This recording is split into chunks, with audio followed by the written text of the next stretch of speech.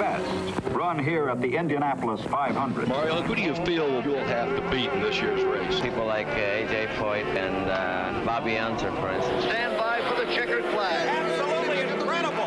Danny Sullivan spun in front of Mario Andretti. A.J. has done it. He has won his fourth Indianapolis 500. Beyond the Bricks with Jake Query and Mike Thompson on 93.5 and 107.5. The Fan.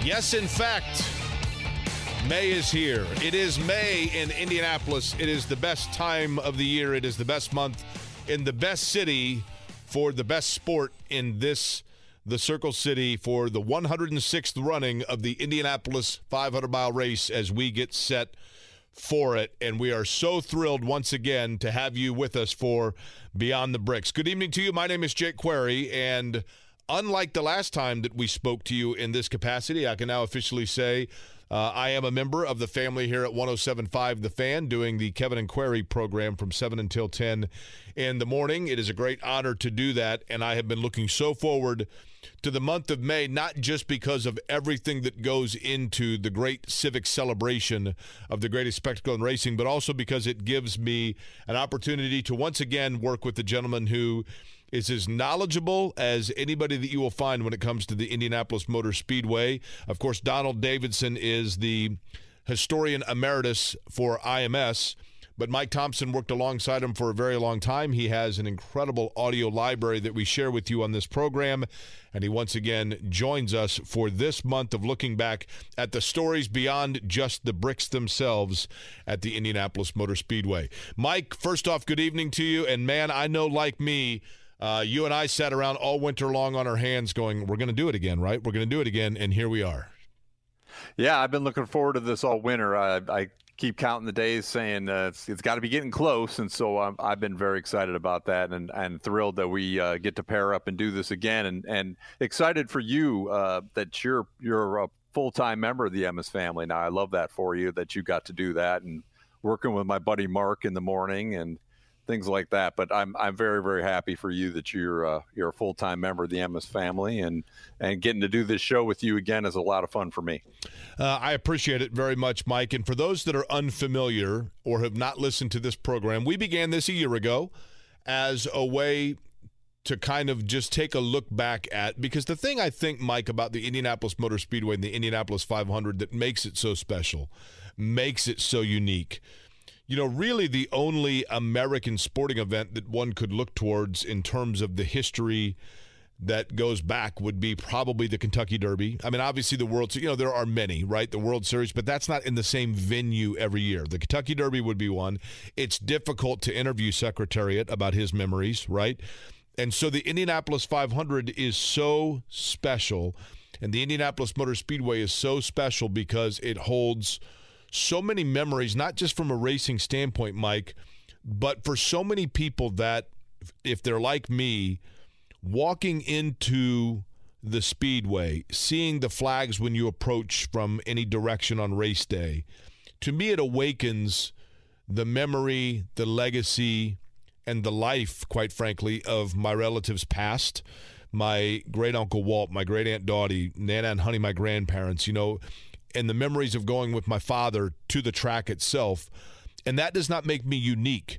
Everybody has that personal connection to that facility, which is what makes it so special. And I think, Mike, I speak for you in saying it's why it's an incredible honor and privilege for us in any small way that we can to make alive that nostalgia for others over this oh-so-special month.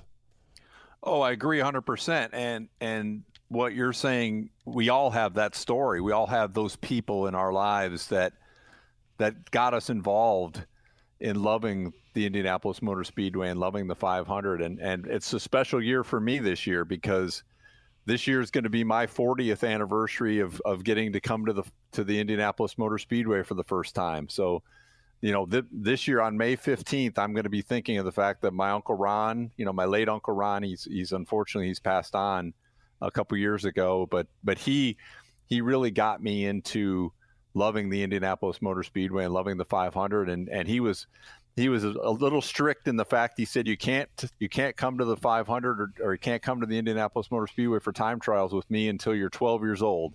And I had a little calendar on my desk that counted the days till May 1982.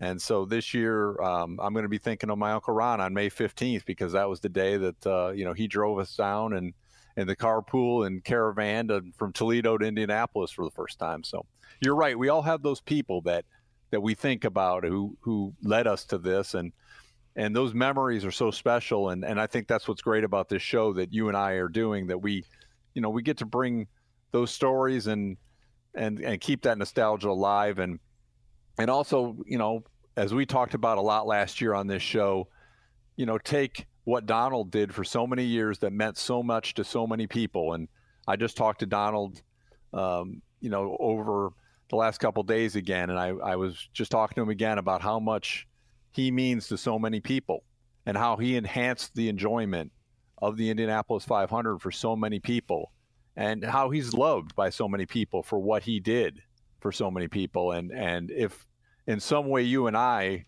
are picking up, continuing to pick up that torch like we did last year for Donald, and bringing that nostalgia home, I feel like we're doing something really good if we can even do a small piece of what Donald has done, which is, I think, incredible what Donald did for so long, which is really bring the enthusiasm. Donald's enthusiasm for the 500 was so infectious, and bringing all that nostalgia home. I mean, if we can do a small part of that, I think we're doing a good thing. We will certainly honor, and I'm hopeful, and matter of fact, I'm very sure of the fact that we will hear from Donald Davidson on this program over the course of the next month. Donald Davidson, of course, was introduced to race fans in Indianapolis and around the world by the Indianapolis Motor Speedway Radio Network, which was started by Sid Collins, who worked at WIBC Radio here in Indianapolis. His name needs no explanation when it comes to talking about the history of the Indianapolis Motor Speedway. But for those that are unfamiliar,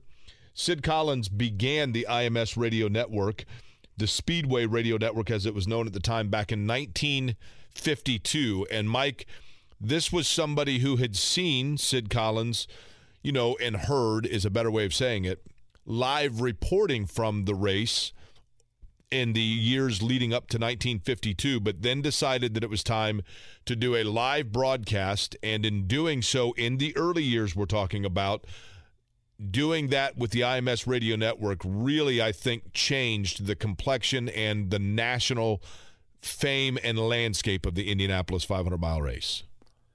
Oh, I agree 100%. It was a game changer. Sid was a part of the Mutual Broadcasting System broadcasts that were, at the time, they were doing the start of the race, the finish of the race, and then they would do periodic updates throughout the race. And Sid was on that broadcast. He was on, the broadcast at the beginning. He was at the south turn. They would say, "Oh, here's Sid Collins. He's in the south turn," and he would do, he would broadcast with Bill Slater. Bill Slater was the main anchor of those broadcasts. And then at one point, Bill Slater became ill, and Bill Slater was actually not going to be able to be there for 1 year, and Sid was supposed to be the main anchor. And then at the last minute, Bill Slater showed up sort of unannounced, surprising everybody. And Sid was a little crestfallen by that, because he thought he was going to be the main anchor for Mutual. And Bill Slater kind of took him under his wing and said, "Well, why don't we do it together?" And so they went to the booth, and they actually did the 500 together. And that actually was Sid's first experience as the voice. Him and Bill Slater were the voice together. But you're right. When Mutual ended up dropping out, and one of the things I'm working on for here in the month of May is on WIBC, we're celebrating the 70th anniversary of the radio network. And so one of the things that we're doing is talking about how Sid got together with Wilbur Shaw and the fact that they put together the radio network in a very short order and changed everything. So in 1952, Sid Collins decided that instead of just doing the 5-minute increment updates, if you will, for what was happening at 16th and Georgetown in Indianapolis, Indiana, that they would do a live coverage event. He sent letters to multiple radio stations asking if they would like to participate. 26 of them in the early years said, yes, we will do that in 1952. And thus, a new era that we will look back on today began. But 45 years ago today, there was another watershed moment, and we'll begin with this. This is the open to the 61st Indianapolis 500-mile race in May of 1977. This is what the intro sounded like on the Indianapolis Motor Speedway radio network. Sid Collins, the voice of the 500 for almost 30 years, is not here with us today. But I'm sure in spirit he is cheering for all this broadcast crew. He was that type of man. He was a perfectionist. If he accepted a job to do, the job was well done. May 2nd, Sid Collins passed away. He had contracted ALS, the Lou Gehrig disease. We'll miss Sid Collins. He was our friend, but he was a friend of yours too. Sid was a man of great ability, articulate, and a gentleman through and through. But Sid Collins knew that no man is indispensable, and will be cheering all of us on to do a good job like he always wanted us to do. And now, here is Sid's good friend, race driver, broadcaster, and a well-qualified man, and our new voice of the 500, Paul Page. Thank you very much, Jim Shelton, and greetings from Indianapolis. This broadcast crew deeply feels the loss of our leader, Sid Collins, and we are here today going to perform in the way that he would have wanted us to, the way that he taught all of us for many, many years. We hope that you will join with us in dedicating this 61st running of the 500-mile race to Sid Collins. That was how it began in the 1977 race, and as you heard John Royer, who was the first man speaking there, the late John Royer, who later went on to become the affiliate relations director, held different capacities within the Indianapolis Motor Speedway, speaking about Sid Collins to open the race. But it was 45 years ago today when Sid Collins was lost. Sid Collins was born actually with the name Sidney Kahn Jr. in Indianapolis, Indiana on July 17th of 1922. And in that, with that name, Mike, came, and as a matter of fact, I might have spoken out of school there. I assume he was born in Indianapolis, but he was born into a Jewish family. And at that time, of course, in the era of getting into broadcasting, coming off of, without stating the obvious here, but the tensions of World War II, and it is tragic to say in hindsight that Sid Collins would have to change his last name away from his heritage, a heritage in which I'm sure he was very proud, and rightly so. But he went with the name Sid Collins just to make sure that there was not confusion, I guess, over the fact that he was Jewish.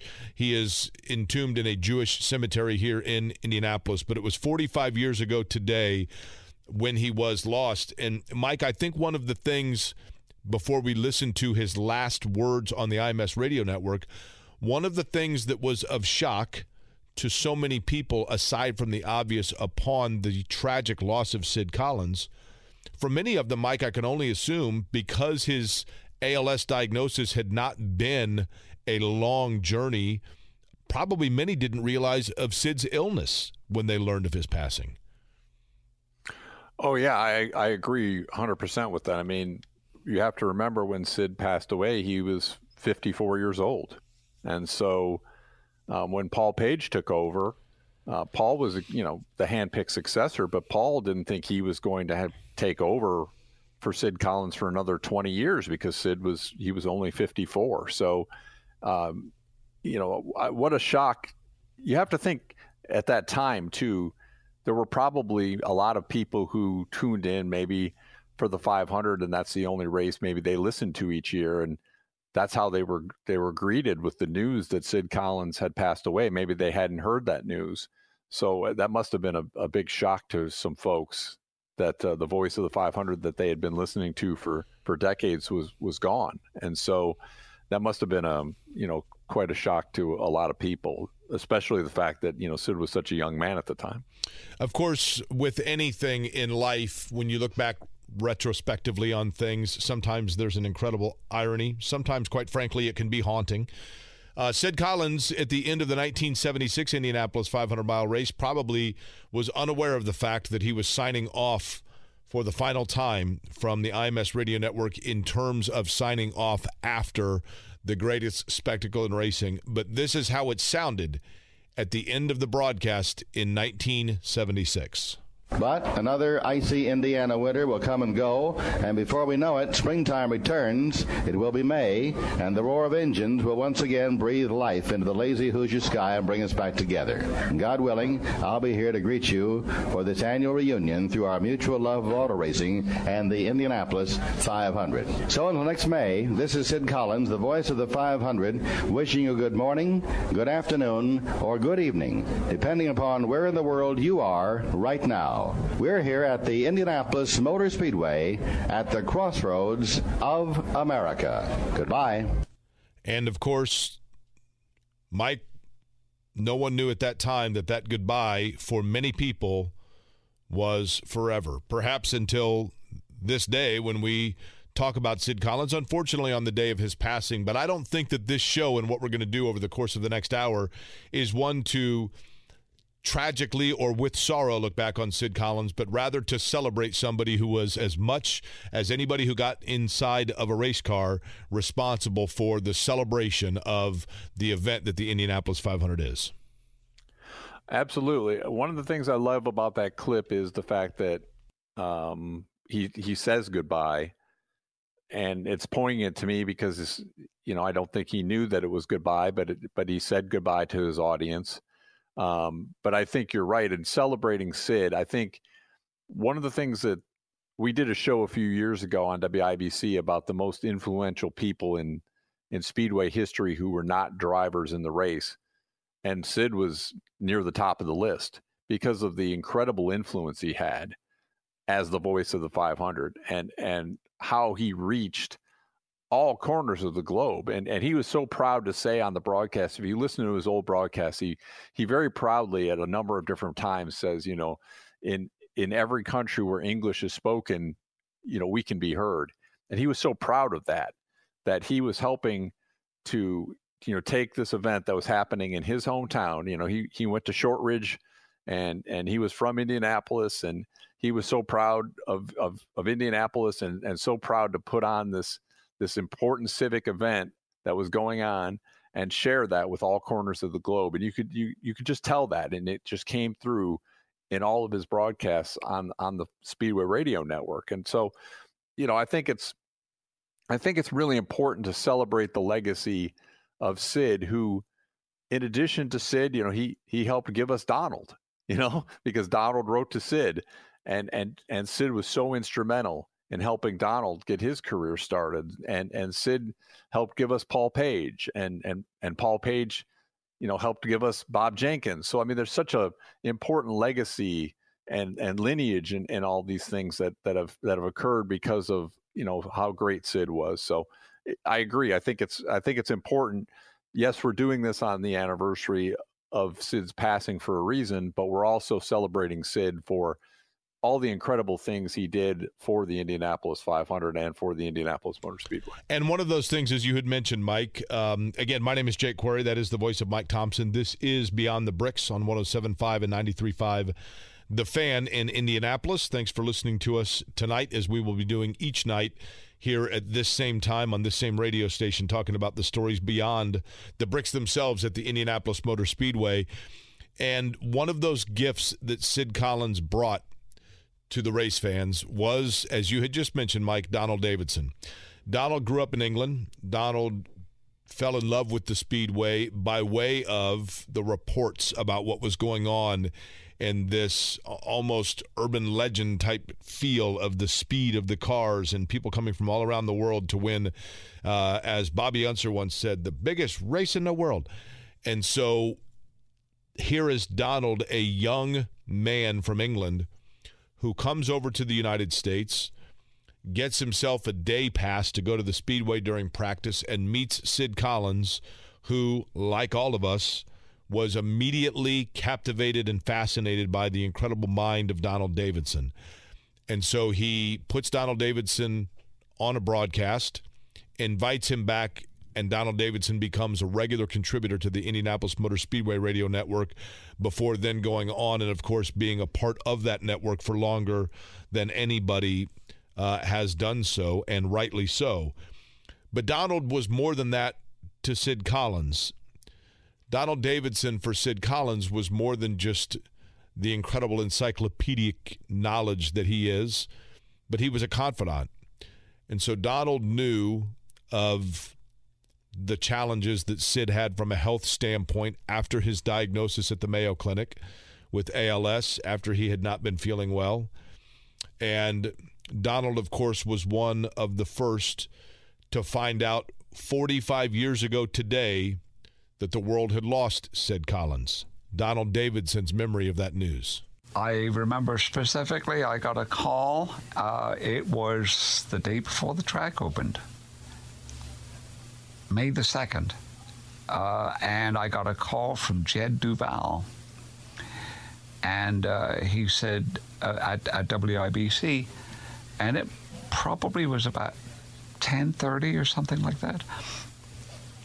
And he said, I guess you heard about Sid. And I said, no, what about Sid? And he said, well, he died this morning.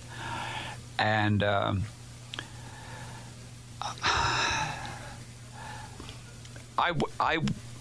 don't know that I was surprised, because we knew he was very despondent over his condition and what his future might be. And some of us had spent time with him. And I had just a few days before that. And he was pretty distraught, but you thought that he would pull through it. You know, you can hear Mike, and you know, obviously Donald is still with us, so it's not my intention to speak for Donald Davidson, but you could hear there that, you know, even years later, there is still both the reality and yet the sadness within Donald Davidson, and for all, I would assume, at that time of that news. Yeah, and what's interesting about that particular clip is I called Donald a couple days ago to make sure I could still use that clip because there's some anguish, obviously, in his voice. And I wanted to make sure. I said, you know, are you okay if I use this when we celebrate Sid? And, you know, he said, yeah, it's okay. In the way that, you know, Donald, you know, called when we talked to him, and he said it was okay, but it's obviously, to this day, obviously still a painful memory for Donald. But he wanted to remember Sid, and he, you know, one of the things that when I worked with Donald, he had on his desk. And one of the things he and I bonded over, and I actually got a lump in my throat thinking about this, is just as you and I were talking about it. When I worked at WIBC, I had a picture of Sid on my desk, and Sid is standing, you know, very regal in a suit, and he's standing in front of a microphone that says WIBC. And I had that on my desk every day when I worked at WIBC, because I was so proud that I worked at WIBC, because that's where one of my heroes, Sid Collins, worked. And when I went to work with Donald on his desk, I didn't know this at the time, but Donald had a picture of Sid Collins on his desk. And I didn't know that. It just was coincidence. And I talked to him about it, and he just told me how much Sid meant to him, and he used to tell me stories about that.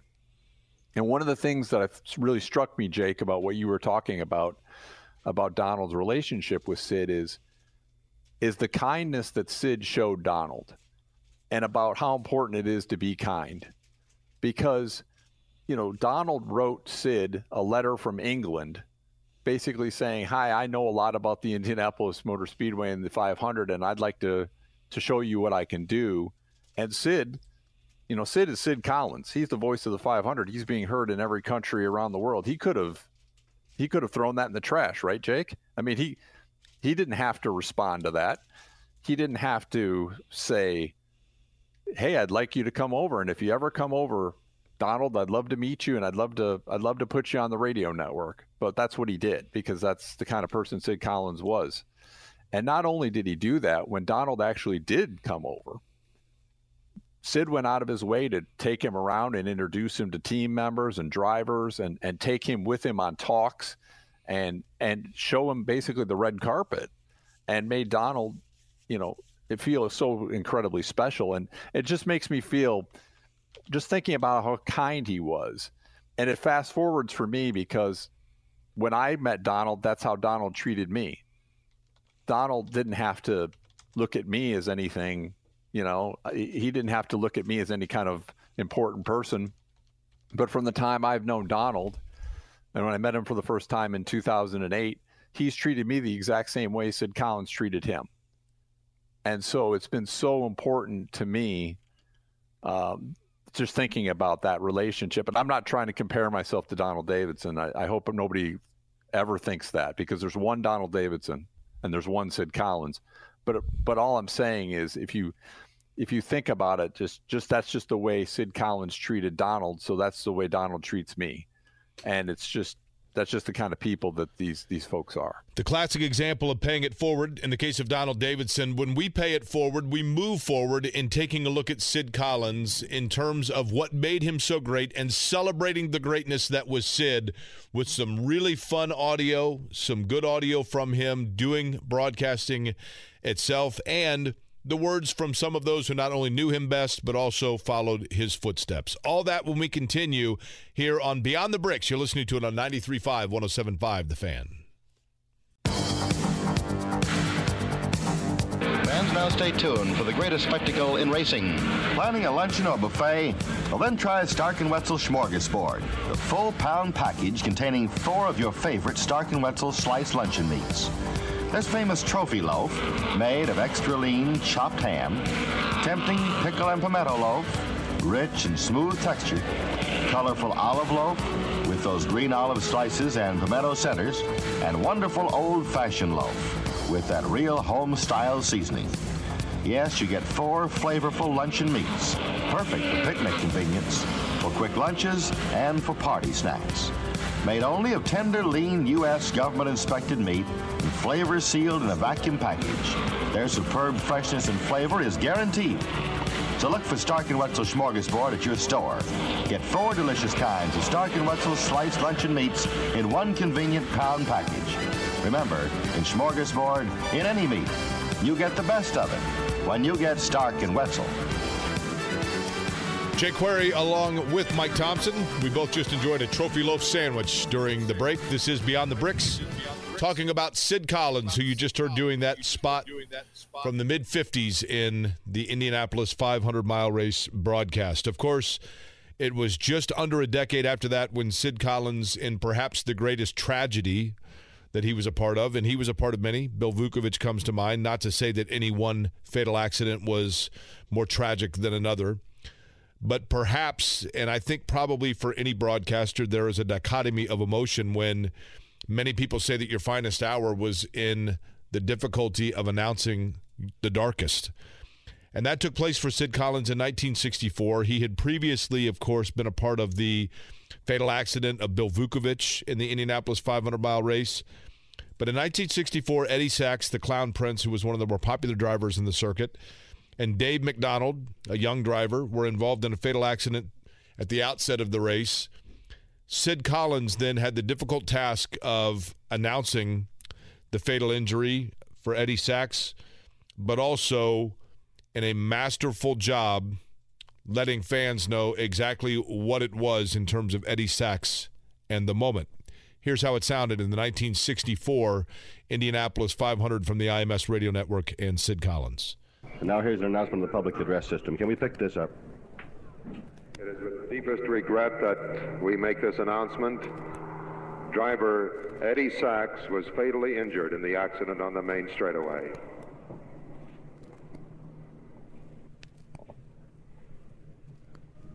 You heard the announcement from the public address system. There's not a sound. Men are taking off their hats. People are weeping. Over 300,000 fans here are not moving, disbelieving. Some men try to conquer life in a number of ways. These days of our outer space, attempts some men try to conquer the universe. Race drivers are courageous men who try to conquer life and death, and they calculate their risks. And in our talking with them over the years, I think we know their inner thoughts in regard to racing. They take it as a part of living. No one is moving on the racetrack. They're standing silently. A race driver who leaves this earth mentally when he straps himself into the cockpit to try for what to him is the biggest conquest he can make. He is aware of the odds, and Eddie Sachs played the odds. He was serious and frivolous. He was fun. He was a wonderful gentleman. He took much needling and gave much needling, and just as the astronauts do, perhaps. These boys on the racetrack ask no quarter, and they give none. If they succeed, they're a hero, and if they fail, they tried. And it was Eddie's desire, I'm sure, and will, to try with everything he had, which he always did. So the only healthy way perhaps we can approach the tragedy of the loss of a friend like Eddie Sachs is to know that he would have wanted us to face it as he did, as it has happened, not as we wish it would have happened. It is God's will, I'm sure, and we must accept that. We're all speeding toward death at the rate of 60 minutes every hour. The only difference is that we don't know how to speed faster, and Eddie Sachs did. And so since death has 1,000 or more doors, Eddie Sachs exits this earth in a race car. Knowing Eddie, I assume that's the way he would have wanted it. Sid Collins in 1964, there has long been speculation, perhaps conjecture, that in his ultimate preparation, Sid Collins had prepared some of those comments in the event coming off of the Bill Vukovich accident some a decade earlier, that tragedy should strike again. Donald Davidson on that narrative. Some people have suggested that he had an obituary written for every driver and would bring out the one that was appropriate. Well, that's a bunch of nonsense. But had he given it some thought? Absolutely. Preparedness. Sid was all about preparation. And he had to have thought when he was, driving somewhere, if it happened, what would I say? And he was also great. He read a lot, and he was great with quotes. And so when he did like the final thought and everything like that, he would give a lot of thought to what the final thoughts would be. And so I think that whether or not he had some notes or whether he did it off the top of his head, I don't know, because I wasn't up there yet. I went up later. But he may have just had a few notes written down. But he must have gone over in his mind, because he was a professional. You have to be prepared. What if it happened? What would I say? And so it was so very eloquent. Mike, the reality is this: Sid Collins was a professional broadcaster, and not just in moments of tragedy, as we saw, did his preparation come through. But at the same time, those that thought that he was simply broadcasting to broadcast and wasn't necessarily a fan of the race, we have some more lighthearted audio that says to the contrary. Yeah, I actually was interested in this next piece because of the fact that I wasn't sure, was Sid a race fan? Did he ever attend the race prior to getting with WIBC and getting the job? And the fact that we are going to learn a little bit about that next when we hear Sid at the 1951 Borg Warner party, and he's talking to Harry Hartz, and Harry Hartz brings along a special guest.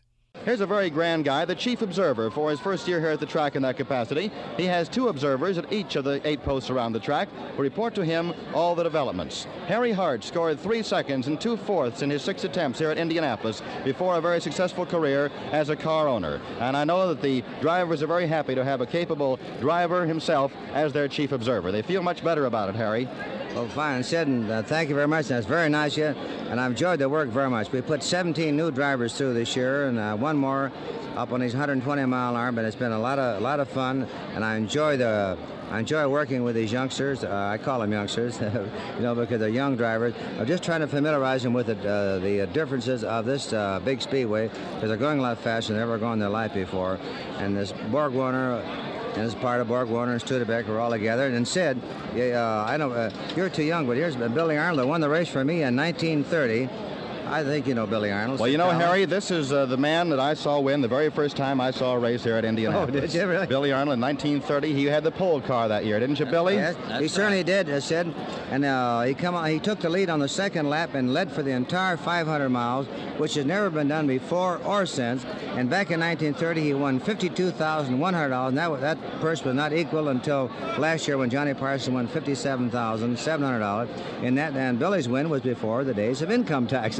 Well, he could keep it then, and he looks very prosperous here tonight. Where's the hometown now, Billy Arnold? Well, I spend half my time in Texas, San Antonio, and the other half up in Oklahoma City. How long has it been since you visited us here in Indianapolis for the 500? Well, the last time I was here, Ray, was in 1947.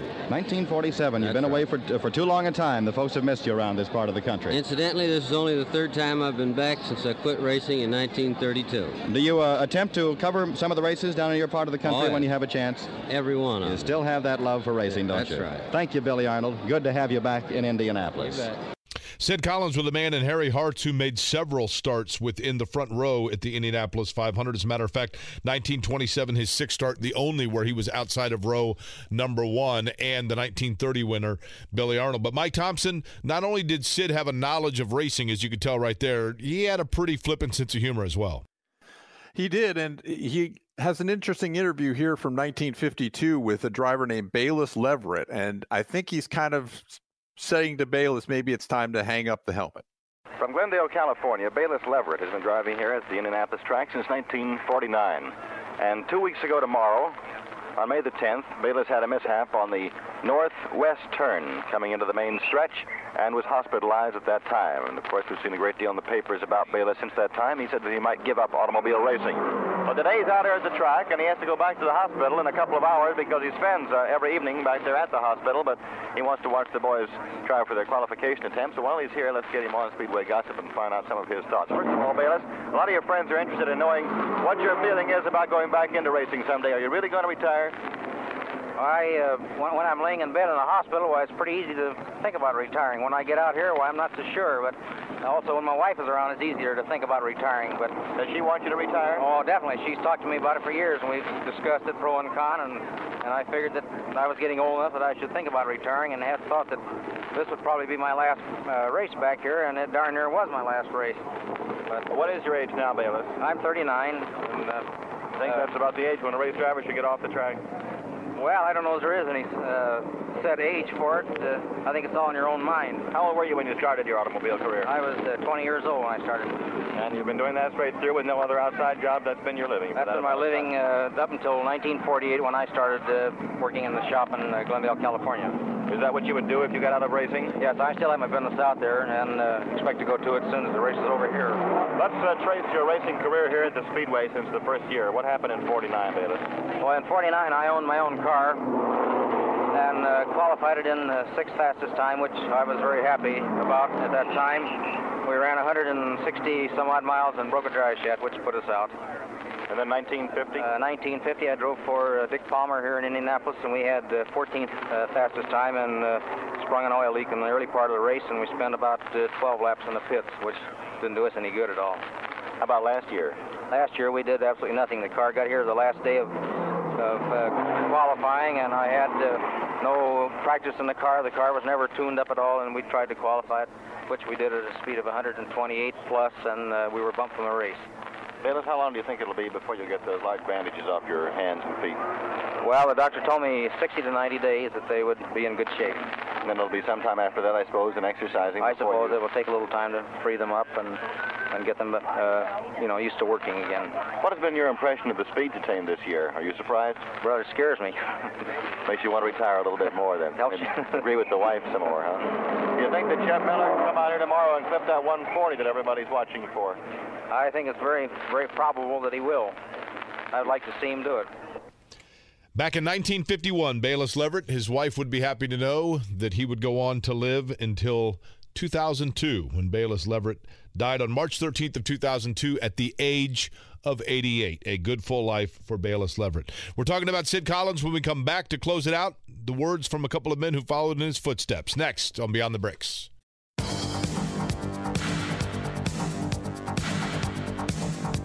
Jake Query, Mike Thompson back here on Beyond the Bricks talking about Sid Collins, who we lost 45 years ago today, just prior to the 1977 Indianapolis 500. That meant that the new voice of the 500 became Paul Page, who followed in his footsteps, handpicked by Sid Collins. Paul's memories of the man who preceded him as the voice of the Indianapolis 500. Sid was an incredible man. He was an absolute perfectionist, which is why he was so successful. There was no detail left undone in Sid's life. Sid was never married. He was married to the Speedway, married to broadcasting, and he dedicated himself totally to that. And I think that that dedication, almost more than anything else, shines through when I think of Sid. The current voice of the Indianapolis 500 for the IMS Radio Network is Mark Janes. I've always had respect for the history and tradition, and because of that, I think of Sid often. And I thought, boy, where would any of us be right now without him? And you know, the dream that he allowed to develop in me at a very young age that I was able to achieve. I'll be eternally grateful to Sid Collins. It's a huge disappointment to me that I never got to meet him, and I never got to meet Lou Palmer.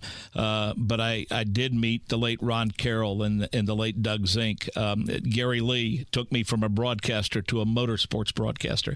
Darrell Weibel, and the list goes on and on. Chuck Marlowe, Howdy Bell, all of those guys who worked with Sid, and the guys we have now like Paul and Bake and people like that. So I have a pretty good sense, and Donald, of course, as to what it was like to work for Sid, and what he meant to each and every one of them, because you know, Bake loves to tell the story about him and Paul joining the network the same year, and after Sid had invited them both, they were high-fiving each other in the parking lot of the radio station, this station, in fact, and WIBC, and you know, I think if you have any appreciation at all, regardless of what your role is, be it an engineer or a producer or a pit reporter or an anchor or a co-anchor or whatever, I think if your thoughts don't tend to turn to Sid Collins a few times throughout the course of the year, then I don't know that this is a place that you get to begin with. Godspeed to Sid Collins. Mike, a lot of fun. We'll do it tomorrow night, same time. Sound good? Sounds good to me. This has been Beyond the Bricks.